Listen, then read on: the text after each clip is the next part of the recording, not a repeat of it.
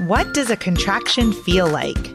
How do I know if I'm in labor? And what does the day of labor look like? Wait, is this normal?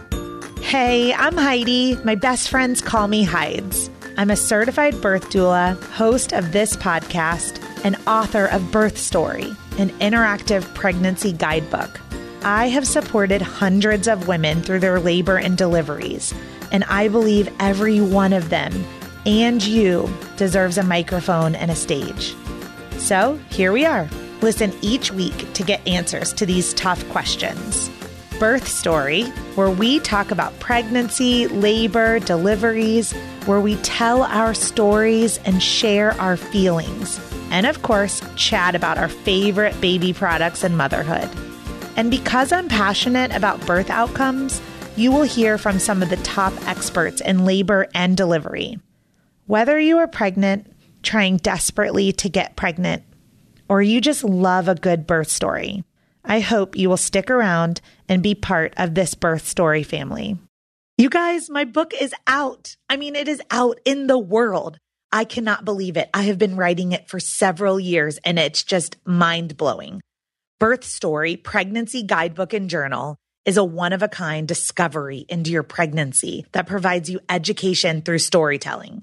So what's it really about? In the 16 years that I have served women with every personality type, I noticed there was a huge disconnect between what my clients were craving for childbirth education in a book and the books that were actually available on the market.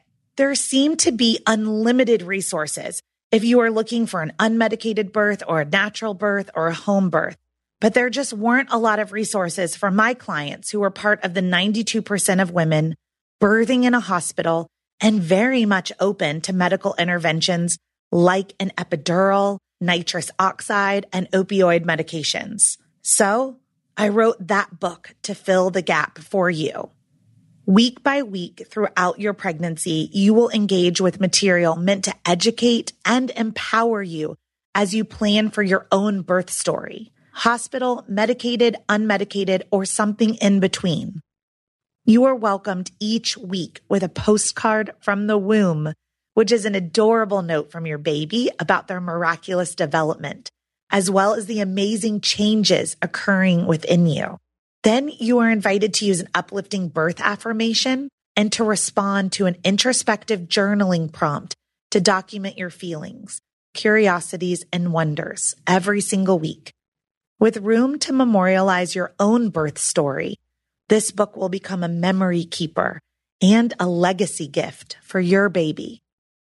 You are encouraged to read one of my favorite birth stories each week, filled with childbirth education, tidbits, and explanations of important medical terms and procedures. These are real-life accounts shared with permission from the births that I've attended during my career as a doula. And I gave you a great mix. In the 42-week guide to your pregnancy and 42 birth stories, 7 of them end in cesarean section. About half are unmedicated and the other half are medicated deliveries. This is a judgment-free book. So take what you need from each element and leave the rest. Okay, are you ready to buy? I would love for you to go to birthstory.com and buy it directly from me. But I totally get it if you're an Amazon girl. You can head to Amazon.com and just type in Birth Story Pregnancy, and the book should pop up. I'll deliver it straight to your doorstep. And I would venture to say that you might be an audiobook kind of woman because you're listening to a podcast. So if you would prefer to listen to this book, then I have recorded it and it is available for download at audible.com or on your Audible app.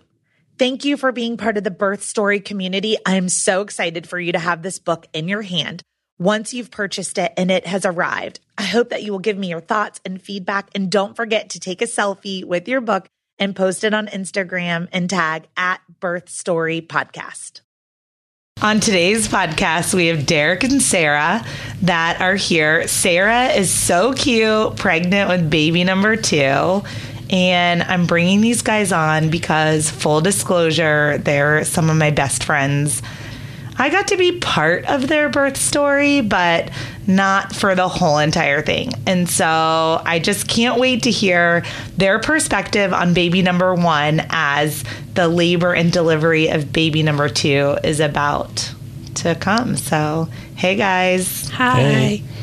All right. So Derek's so nervous that he has like a Mike's Harder lemonade. I'm going to start with you, Right. Derek. Yeah. Okay. So let's go back to before Sarah was pregnant and tell me about like what the process to get pregnant was like. Just tell me about that time and what it was like Fun. Lots of leading fun. leading up to that pregnancy and then finding out Sarah was pregnant.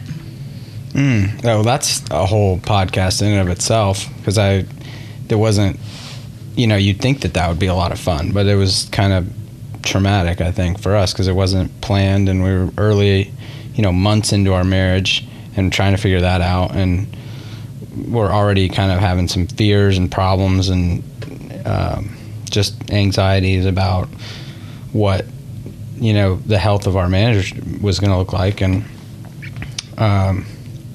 then we're pregnant on what felt like to me the first try almost. Yeah. So, Well, there's going to be a lot of people that are listening to this podcast that have kind of that same reaction and aren't even married.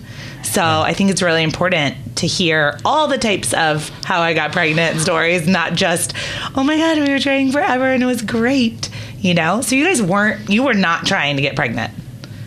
Shia, her name's Baby Shia. That's what my kids call her, at least Baby Shia. So Baby Shia just showed up. So yeah, you want me to tell you how that, what that looked like for, 3 months I was, devastated, kind of. So let me chime in. Sarah, so unplanned pregnancy. How old were you when you got pregnant with Shia? Oh, geez. I think I was 35, 36. 36. Okay. Wait, 30. I have no idea. I don't even know how old am I now? How old? 37, 35. We were Okay. So you were 35. after 30. I stopped counting. Okay, so 35, newlyweds, not trying. How did you know you were pregnant? Oh, I felt terrible. Right away? Oh yeah, I felt terrible, and my breasts were enlarged and really tender, and that was probably, oh goodness, a couple of weeks. Did you have a regular period that you missed? I did, yeah. Okay. So did you tell Derek right away? How did that work? I did not. I took the exam one morning before we went to church. Okay. And I was in utter shock. And I needed several hours to just ingest the new material that my brain is receiving. And I told him after church. Okay. So you knew for a couple of hours. Yes. That's pretty good. You told Derek. I did. Now he's telling us right now that this was kind of shocking to him, but what was his reaction? How did you perceive his reaction at the time? I honestly can't remember, because I think I was so stunned. I was so shocked that it was happening as well, because it definitely wasn't planned. And I don't think I was really grounded in the new material that was coming across my way. And so it took me a while to absorb that this is really happening. So I don't think I was fully mindful of what was going on for him. I'm okay, you didn't really care. Yeah, no. At that point, that makes sense. At this point, you said you were feeling awful, but had you vomited or anything early on? So probably the first several months, I was very sick, nausea, vomiting, just felt terrible. So yeah, some of the physical symptoms were starting at this point, and I think I was only a couple of weeks along, but I just had the physical symptoms and then missed period, and then you take the test, and it's yep, she's here. Now, how many did you just take one test, or did you take multiple tests? One test. Did you later go back to the store, or did you just believe the one test? I believe the one test, and also what I was feeling in my body. I'm I know. Yeah, this is so different. Yeah. Okay. Yeah. So, Derek, you were kind of shocked. Both of you guys were shocked. So what did the next couple of months look like as you accepted the pregnancy and Sarah wasn't feeling good? From a dad's perspective that wasn't expecting to have a baby right then, And on top of it, your wife was not feeling good. So just raw. What were those couple of months like? Brutal. It was just not good. You know, I wasn't a dad. You know, a lot of people say, you know, well, dads don't become dads until the day they hold their child. But I don't think that's true. When you start to see the physical effects, and if you have a good relationship, I think that, you know, it's pretty real. But it wasn't real to me. And, you know, being somebody who always was kind of like, I won't say like a passionate pro-life person, but that argument made sense to me more and still does. But, you know, all of that was kind of on the table in my head, because to me it felt like if we have this child, our relationship is going to end. It'll be the death of our marriage if we have a child right now. And so my focus was not on, you know, this life and their deservedness of having a life. It was my life and my marriage, and, you know, what is the probability of success in that. And it didn't seem like this was going to do anything but drive a stake in it. Yeah, I think it's really valid to hear you say that, at least it sounds like, that you were more interested in that point in being a husband than you were in being a dad, if you could go back to that moment. Well, yeah, only because, I mean, I always wanted to eventually be a dad. That was the purpose, a big purpose in getting married and finding, you know, the right wife was in my mind as somebody who's going to be a good mom. But we were, you know, 6 months into a marriage that wasn't going how either of us had planned. So to me, I just couldn't, there's no way I could warp speed into like time to, you know, transform into super dad. And like, it wasn't, to me, there was still a chance, whether it be nature or our own intervention, that this could not come to fruition. And in my head, I was fully convinced that if that happened, we would have a better chance of succeeding at our marriage, which seems absurd now because it actually fixed a lot of things. Yeah, I was like, here you are a couple of years later with baby number 2. So, but they say it doesn't do that. Not for everybody. So anybody listening, don't take that as advice. But I'm glad that we're sitting here in this circumstance and that you guys are being so honest about that. So Sarah, you weren't feeling good, and then you get to that 20-week ultrasound. Did you have an ultrasound before that? We had an ultrasound. I believe I was about 5 or 6 weeks pregnant. Okay, and at that point, did you get to see the heartbeat? Oh God, yeah. Okay. I heard her, and I saw her on the ultrasound screen, and it just was amazing. And Derek, were you at that appointment? Was I? Yes. Okay. So, do you remember, did that change anything for you? Like seeing the actual baby and the heartbeat? No. Okay. So still, I mean, that's really early. That's a confirmation ultrasound. So that's really early. I mean, the baby kind of looks like a tadpole, not even like with flippers, not even a real baby at that point. So she's a dot. A little dot, exactly. Like in that flicker is maybe a heartbeat. Okay, so let's fast forward to about like 13 weeks. If I remember correctly, did you get the blood test done for gender? I did. It was I want to say like the 16th week, probably. Okay. 15th, 16th. So just early confirmation. So how does that, like, I didn't do that. So what does that look like? Do they just take your blood and send it off? Took our blood, send it off to a lab, and called you. There's no genetic concerns, and it's a girl. Very cool. Did your insurance pay for that? No. So that was cash money. Yeah. How much did that cost? That one cost, oh goodness, maybe $200. Oh. And the second go round was, for this second baby, it was $750. And you get a voucher from some nonprofit for about $400. I can't remember who the nonprofit is. So So it ends up being like a couple hundred more. That's a lot of money. So is that just, did your insurance changed? No, the doctor changed the lab locations that they used. So it became out of network then?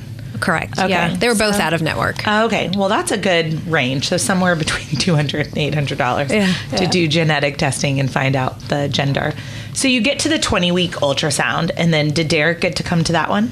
Derek, to my recollection, he probably went to at least 3/4 of the ultrasound. He didn't go towards the end when it was kind of in that pattern of going biweekly. He wasn't so much then, but I think he went to all of the first 3 or 4 ultrasounds that we had. You went several times with me to the OB.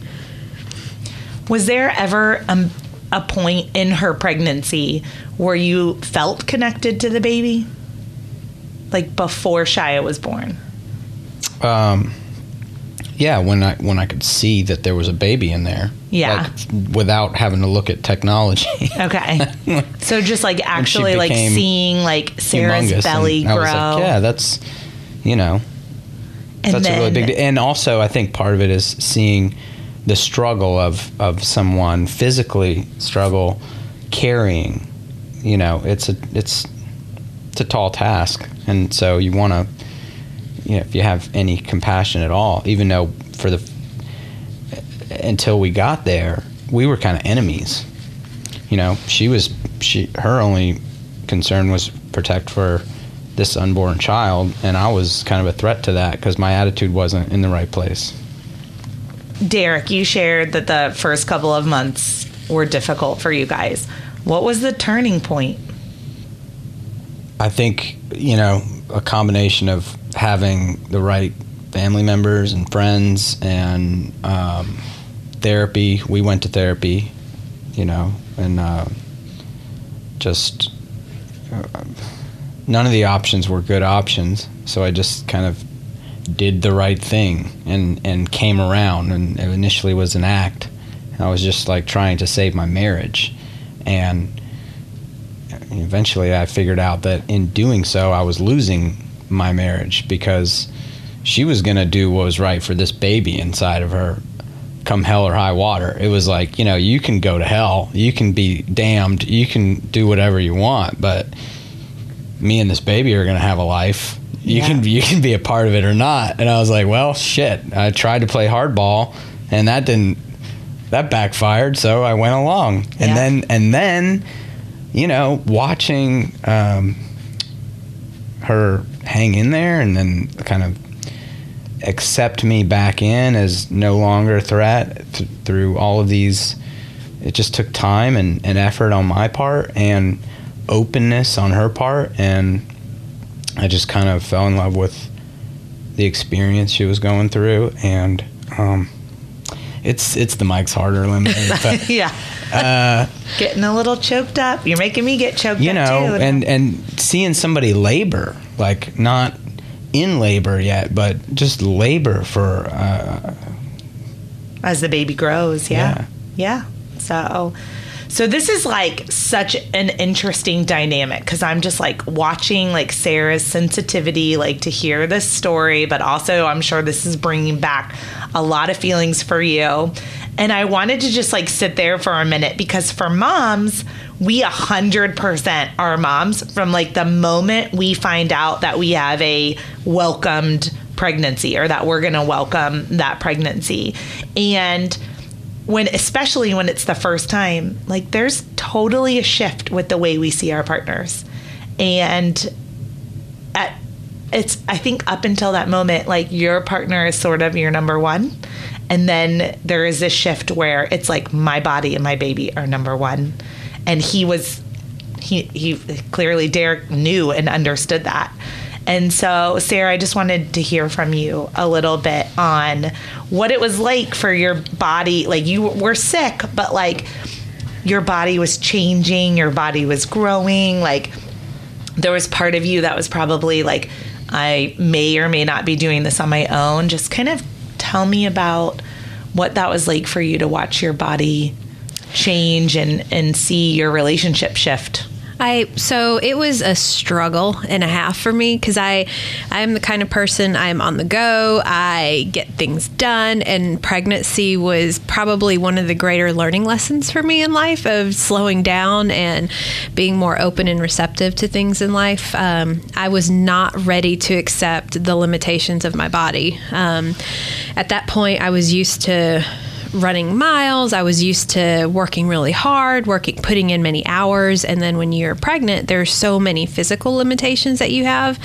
So that was a really hard thing for me to accept. And I'm struggling with that with this pregnancy too. But it was also an amazing learning lesson for me in life in taking things slow, and you don't always have to be so achievement oriented.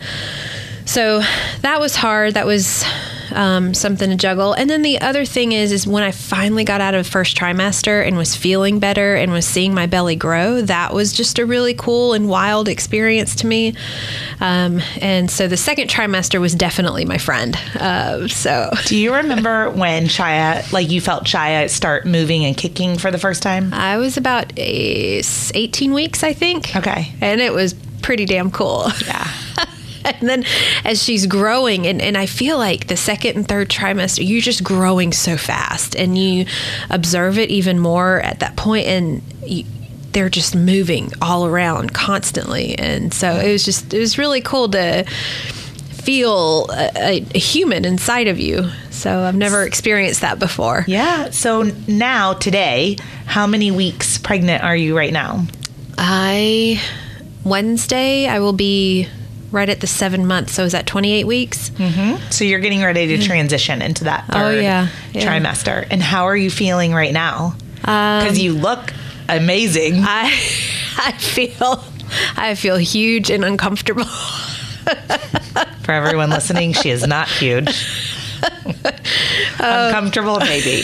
So, and I've had to slow down even more. So again, another learning experience in slowing down in life for me. Yeah. Somebody told me recently that the journey to parenthood, sometimes it comes when you're trying to get pregnant, like that you learn the lesson that we are in control of nothing. And then sometimes we get pregnant easily or when we're not expecting to. And we learn that we're not in control. And then other people say that they learn it while they're pregnant and their bodies are growing and they can't do the things that they once could do. And then when all that goes smoothly, well, shit, you learn that lesson in parenthood. So it comes.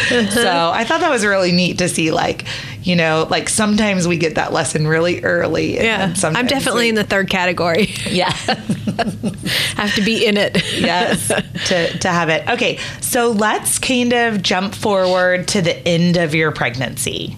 Were you guys in a good space? Your marriage, was it in a good space by the end of your pregnancy and by the time your labor was approaching? From what I can remember, I think we had gone through a series of couples therapy, and I think we were in a much better place at that point. Yeah. Yeah, I agree. Okay. Now, I would probably chime in and agree, because labor will kind of dig into the deepest part of your soul and kind of bring out a lot of emotions. And if you go into your labor not in a good place, your labor and delivery are going to reflect that. And I think that you had a beautiful labor and a beautiful delivery, and you guys were very supportive of each other.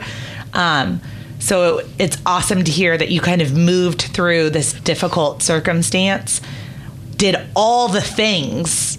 Like, how many people don't go to counseling and don't go to church and don't talk to your friends? So like, and don't talk to each other. So like, did all the things, put the baby up here on a pedestal where she belongs, and kind of moved together. And now let's talk about like the day you went into labor, because it was awesome. And I want you to tell everybody all about it. So I do like. Yeah, there you go. So Derek, you start. So from your perspective, what did it look like, the early beginning stages, like when Sarah was like, okay, this is happening? as we tried to figure out on the way here, I remember it being like a little after midnight when she woke up and said, I'm in labor. And I was like, wow, it's going to be a long night. And then it was like 5 or 6 hours later that we felt it was okay to call you and see what we should do. Or, we knew it was going to be a long time before we could go to the hospital. So I think it was, around 6, 7 o'clock hour that we called you, and you came over and helped her just kind of hang in there, walk around, take a bath. And, but it was, her pain tolerance is not the greatest. So I think that those first, what do we call them again? Contractions. Yes.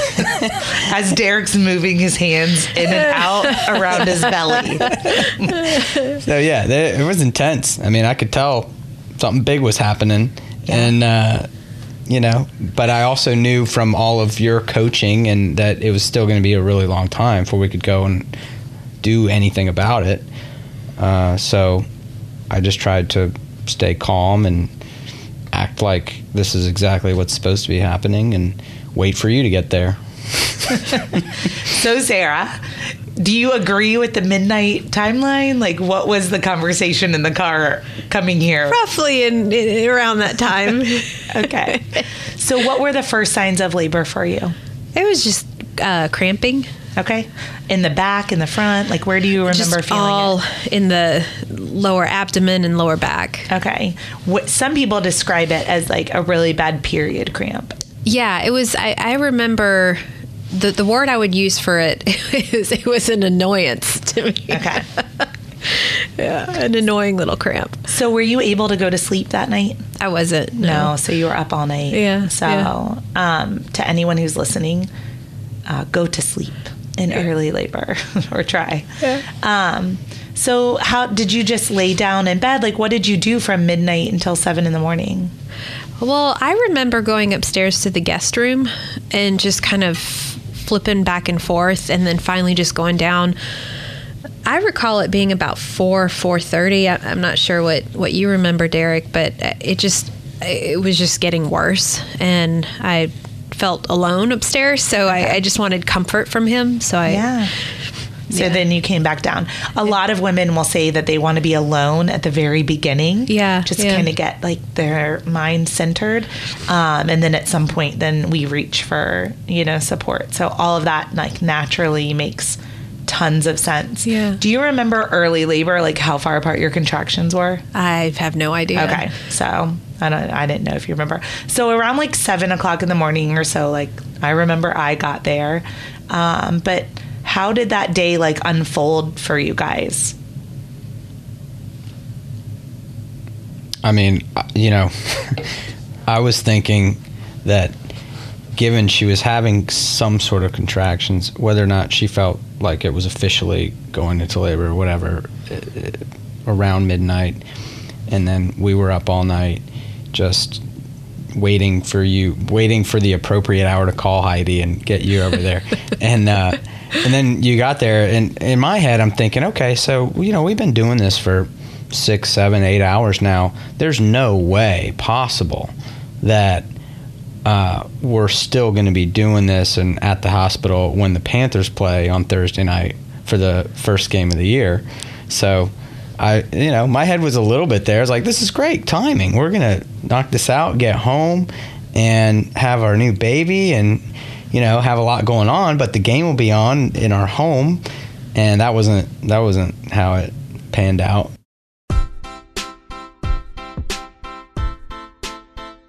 Hey, it's Heidi. I'm interrupting the podcast to let you know about a free resource that I've created for you at birthstory.com.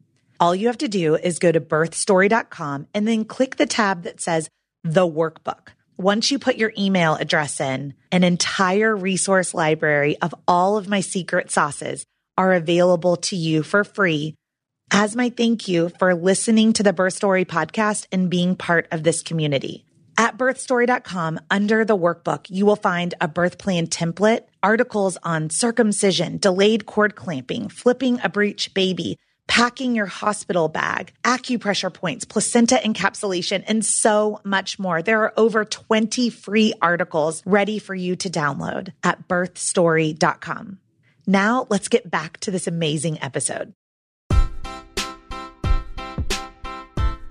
Sarah, let's go back, because by the time I got there and we did, a lot of walking and squatting and like got in the tub and all of that kind of thing. And, but I remember having to have the conversation with you to say, you aren't that far along. And I don't know if you remember this, but I was like, if something were happening, things would be coming out of you. Yeah. I was like, so for those listening in labor, as active labor approaches and it picks up as your cervix softens and dilates, things leave your body. So I know that was a long day for you. Do you remember like some of the things that you did that helped you just cope with the first day of labor? So I remember probably several months before going into labor, I continuously listened to pain management guided imagery. And so I remember just constantly visualizing just the guided imagery that I had used. And then for you had taught me how to do that breathing. I call it the primal breath. So when you're having the contraction and having that really was helpful as well. And I remember that morning just being in the tub and walking around the neighborhood. I found that to be very helpful too. Mm-hmm. But it was mostly for me, and particularly going through labor, was that pain management imagery that I could recall. Yeah. So earlier, Derek was like, Sarah's pain tolerance is like super low.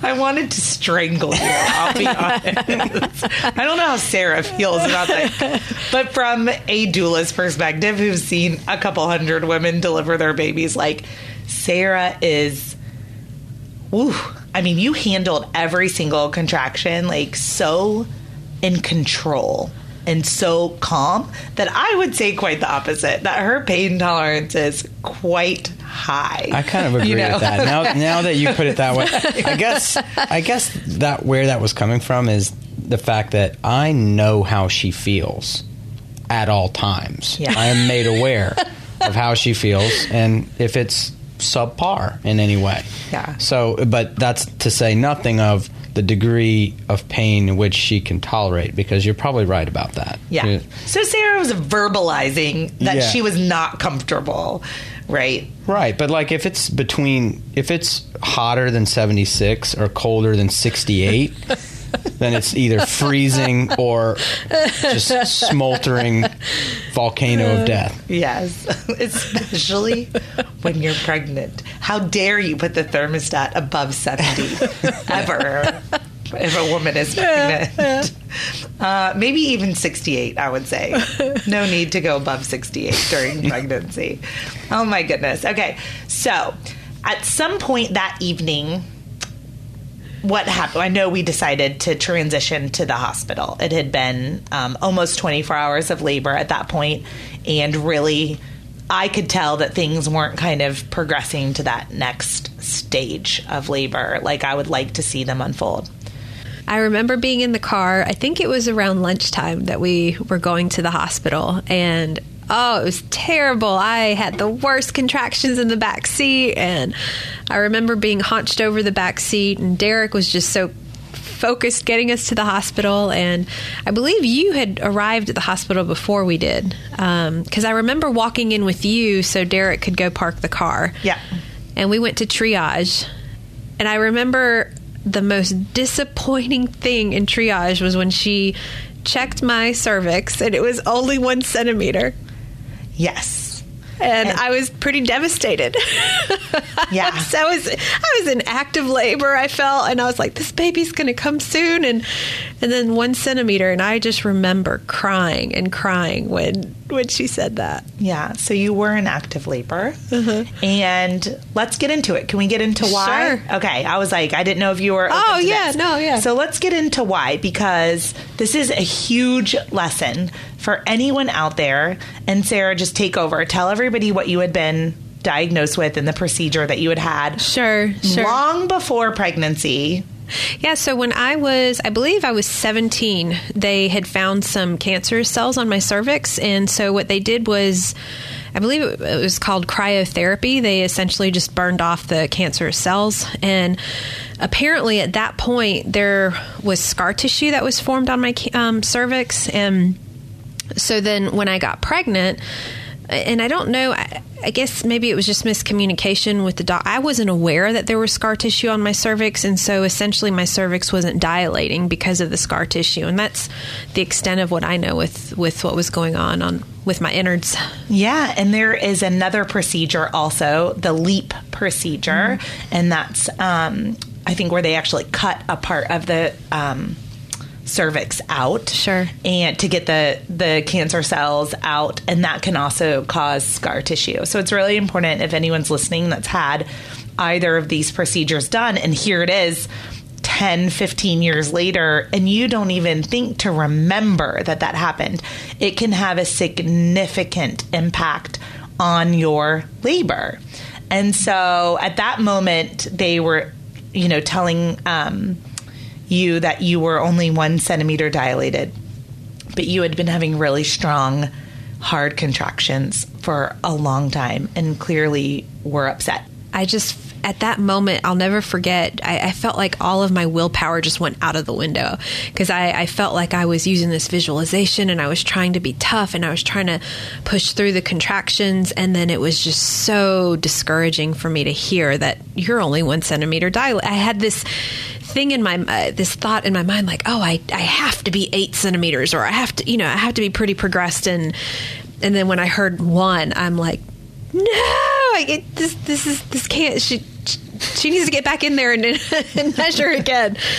So yeah, and I guess at that point, what helped me through that is, I remember you mentioning to me before, when we had met before labor, to keep an open mind. And that was another thing that I had been meditating on for a while, before going into labor, like several months before going into labor, of I am going to choose to go through this experience with an open mind. So this is what I would like to happen, but if it doesn't, I'm just going to try and go with it. So that I had to remind myself in that moment to think back to that. Yeah. So Derek, we get checked into the room after triage, and you get delivered the news too that Sarah hasn't really progressed that much. What were you thinking? I know that she appeared to be in a lot of pain, and so it felt like it should be close, like to the end. The more severe the pain gets, she couldn't even hardly walk she couldn't walk to the room. I guess they did the wheelchair thing, and to me that meant it should be near the end. So that's hard to hear. Yeah. Sometimes it's really hard to be a doula for your friends too, because I remember having a moment with you guys that I don't have with all my clients, because there's a difference between pain and suffering. And I think that when they delivered that news to Sarah, she had been so strong and was like, oh, rocking this natural childbirth. But then she hit this wall that she had absolutely no control over, and that nobody had pre-warned her that this was a possibility. And then when you said, like, you just felt defeated, I felt that with you too. And I remember having the conversation with you about using the epidural as a medical intervention, to be able to get maybe out of suffering, so that you could go back to a space where you felt strong and confident and rested for the rest of your labor. And I remember the doctor explaining to you that the procedure that needs to be done, which is massaging the cervix to break apart that scar tissue, would be much more comfortable with an epidural. And so I just wanted to check in with you right then, from someone who was open, but had been rocking a natural childbirth, and kind of just tell me, like, what you were thinking when the birth plan changed. I remember when the doctor came in and explained that it was going to be pretty damn painful to go through that procedure. I think at that point in time, that was validation for me that okay, it's okay. Because I think I sort of had a dream in my mind that I would be able to do a natural birth. And at that point in time, I was in so much damn pain that I was okay with going down the epidural route and getting that over and done with. So yeah. So tell me about getting the epidural. Like, was it a good experience? You know? Oh, it was bliss. It was awesome. Okay. It was bliss. Do you remember it? Like the anesthesiologist coming in and kind of what they did to place the epidural? Because I do. Some people listening are like interested in getting an epidural, but don't know what that looks like. Yeah, I felt like it took a while for him to come in, but I have to say that with a grain of salt because I was in so much pain at that point. So I really genuinely don't know how long it took for him to come in, but it was pretty fast acting. They had to give me 2 epidurals because I could still feel half of my body I could still feel. So I think, and Derek, you might be a better... Yeah, I just remember when he said that this procedure is going to be worse than childbirth. So I would recommend. I was like, yes, let's do the drugs. And the procedure is not the epidural. The procedure is the actual like massaging of the cervix, scar tissue off or whatever. Yeah, and so I was like, yeah, let's do it. And then they suckered me into watching because somebody has to watch apparently, and this needle is enormous. So maybe I shouldn't say that to everybody. No, it's fine. I mean, to all the moms listening, the needle goes into your back, so you're not looking at it. I just had to stand there and see this big thing. I didn't want any part of that. And then later, when she had to do it again, I was like, "You guys have plenty of staff here. I'm going to go outside. I'm not going to watch this a second time." Which was hours. 6-7 hours later, whenever it was. But it was. Yeah, Sarah, it's an ordeal. So how long between the first epidural and the second epidural? I don't know. Okay, it was a while though because they placed it, and then you realized, hello, I'm only numb on one side of my body. So then they came back, but once they placed the second epidural, which this doesn't happen a lot, people that are listening, this is very rare, but they came back into the second one, and then you were fully numb. Could you feel your feet and your legs? Oh, no, not at all. Okay. I had the best sleep, too. Okay. So I was exhausted. Yay. So the epidural goes in, and you go to sleep. Because it is now what time? It's late. Mm-hmm. Yeah. You left.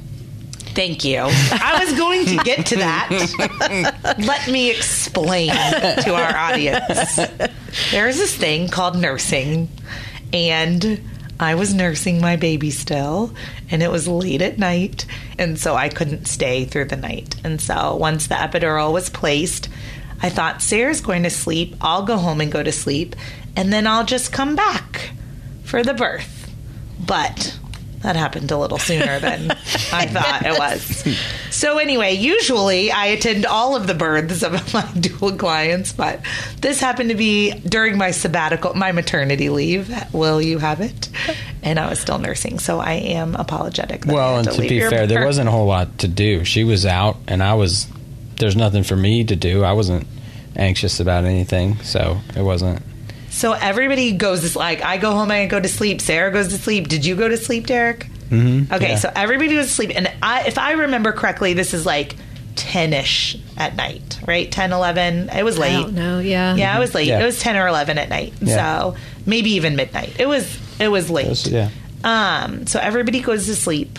And then I'm gone. So I don't even know the end of this story. So tell me what happens. I think it was about 6 in the morning I woke up in a lot of pain. And I remember pressing the button for the drugs. And I'm like, I feel it. I'm feeling everything right now. and I remember the nurse came in and I said, I'm pressing the button and I'm in so much pain. And she's like, baby, we had to cut it off so you could feel your contractions. And I'm like, no, turn it back on. This is also called transition. Okay. So when many times when you have an epidural and you feel all the feels, including the vomit feels and the nausea and the waves of out of control, welcome to transition. Yeah. So it's like 6 something in the morning. You're transitioning. Yeah. Yeah. And then is Derek still sleeping? Oh, no. No, you're wide awake? Oh yeah, I only sleep 6 hours a night on a regular night. So I was up at 5. I remember watching the sun come up the window in our hospital room, and I like took a photo of the sunrise, and I like got all just poetic, and just because I was like, what we went through a hell of a day yesterday, and no matter what happens, we're gonna have our daughter today. Somehow, some way, we're going to have her in a few hours. And I just got I was just excited, and then she woke up within a half hour of when I did. And then, all the craziness ensued. So what happened? This was something that I never knew. I never knew my body would be shaking so much, and that I would be vomiting. You remember? I don't remember the vomiting. I looked away for that. I remember someone holding a plastic cup, and I was shaking, and then the doctor would say push, and then shaking and turning my head to vomit, and I think I only jumped in there to like hold hands and do what you're supposed to do when it got when it was like near the end, and it was clear that I was needed. I remember you holding one of my knees back. Yeah, once it was like, I knew we were seconds or minutes away at the most. I was in there. I was like, oh, I'm going to experience this. Yeah. Because, was anybody else in the room with you guys besides the medical staff? Like any family couple members? Nurses? No, it was just T and I. Okay, so just the two of you guys. Okay, Derek, did you watch? Like, did you look down there? She still can't believe it because I'm so, kind of modest, and like I hate just anything fluids. and this is how it's done. I didn't design it, and I want to see, this is my one chance. So I love that you watch those. Sarah, did you have a mirror? Did you watch? I didn't. Okay. I didn't. Because sometimes, like, they'll have you feel the head as it's coming out or look or anything. So did you just have your eyes closed while you were pushing? Well, the whole time I was pushing, I was doing my visualization for pain management, and it worked. And I was so damn tired. So tired at that point that I just wanted it over and done with. Yeah. Well, there was one point that it was just an incredible burning sensation, and I remember my best friend telling me that it was Derek. I remember my best friend saying that it was something like the Ring of Fire or something. I can't remember. And oh my gosh, I was happy for it to be over with. Yeah. So when she emerged, like usually the head comes out first, and then like a shoulder, and then the rest of the body. Did you watch that whole thing unfold, Derek? Like, did you watch her head come out first, and then kind of watch the whole body? I think I just took a little peek, but somehow squeezing a hand and just being there and like touching them is a big deal. And so I was just doing that and focused on that and just praying that it was over soon, but also knowing that all this is normal and natural, and everybody that's knows and has seen this before is calm, so I should be calm too. So I was more or less fine and excited to see Shia emerge, and like told myself the whole time leading up, throughout pregnancy and everything, people ask me, and people that know me are like, well, yeah, he's not gonna look, if he's even in the room at all. And that's kind of was my thinking. But then when it happens, it's just like, you gotta just peripheral vision, and I ended up even looking for a second, and it was just like crazy. And then it's just tears streaming down, and it's such a monumentous, moment and seconds in time that you can never redo. So I was like, I gotta capitalize on that. And giving like the beginning of this story, like I imagine that moment, that birth moment, was like very healing for both of you guys. Like you seemed very bonded during that labor, very committed to each other during that labor. And I wasn't there for the actual birth, but I can only imagine like seeing your daughter for the first time. And it feels to me talking to you that must have been like a really therapeutic moment for both of you guys in your marriage. I think for me, I remember him being on my left side and just looking up at him and knowing I was safe. That was the therapeutic healing for me, that he is in this with me and things are just really terrible and painful right now. And he is right beside me, holding one of my legs. Yep. Well, thank you for sharing your birth story. And before you go, I ask everybody the same question. Tell me about your favorite baby product. So if somebody was pregnant right now, well, you're pregnant right now, and you're like going on baby list or doing your registry, like what is something that is like a must-have that you want to share with other parents? You must have a Toppuccino. It is... I love the name. It is. It was that pad that we had that's about an inch thick and oval. Someone gave it to me. Okay. And it helps you, because I was so nervous holding a newborn and passing her back and forth. So it's kind of like a mini mattress that you hold while you're holding the newborn, and it makes it easier to pass the baby from person to person. I'll look it up and I'll put it in the show notes for anyone that's interested. That is a must-have. It made me very confident holding, because, with the limbs, it feels very scary, but like with that thing, it gives you the confidence to just hold them. And I would say, for what it's worth, the experience, sharing it the first time with you, even while you were juggling others, that it was more of a business relationship with, and I'm sure by the end of it, they're all personal relationships, but you chose to be our doula because of our relationship and had a lot to juggle. And then, doing it again this time around, it's really, I don't know, it just means a lot for somebody to go through it with you that is very passionate and interested and curious in a genuine way. And so I just think it's great that you do this and that you care so much about it, that you do a podcast to sit and talk about it for people to listen to and learn from. And it's an honor to be here and do this and talk about it with you. Thanks. Yes. I'm so excited to be at your birth too. And you have to promise me that you'll come back in May and tell everybody about baby number 2. Yes. Yay. Thank you. All right. Thanks, Heidi.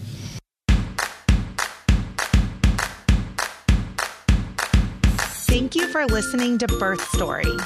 My goal is you will walk away from each episode with a clear picture of how labor and delivery might go, and that you will feel empowered by the end of your pregnancy to speak up, plan and prepare for the birth you want, no matter what that looks like.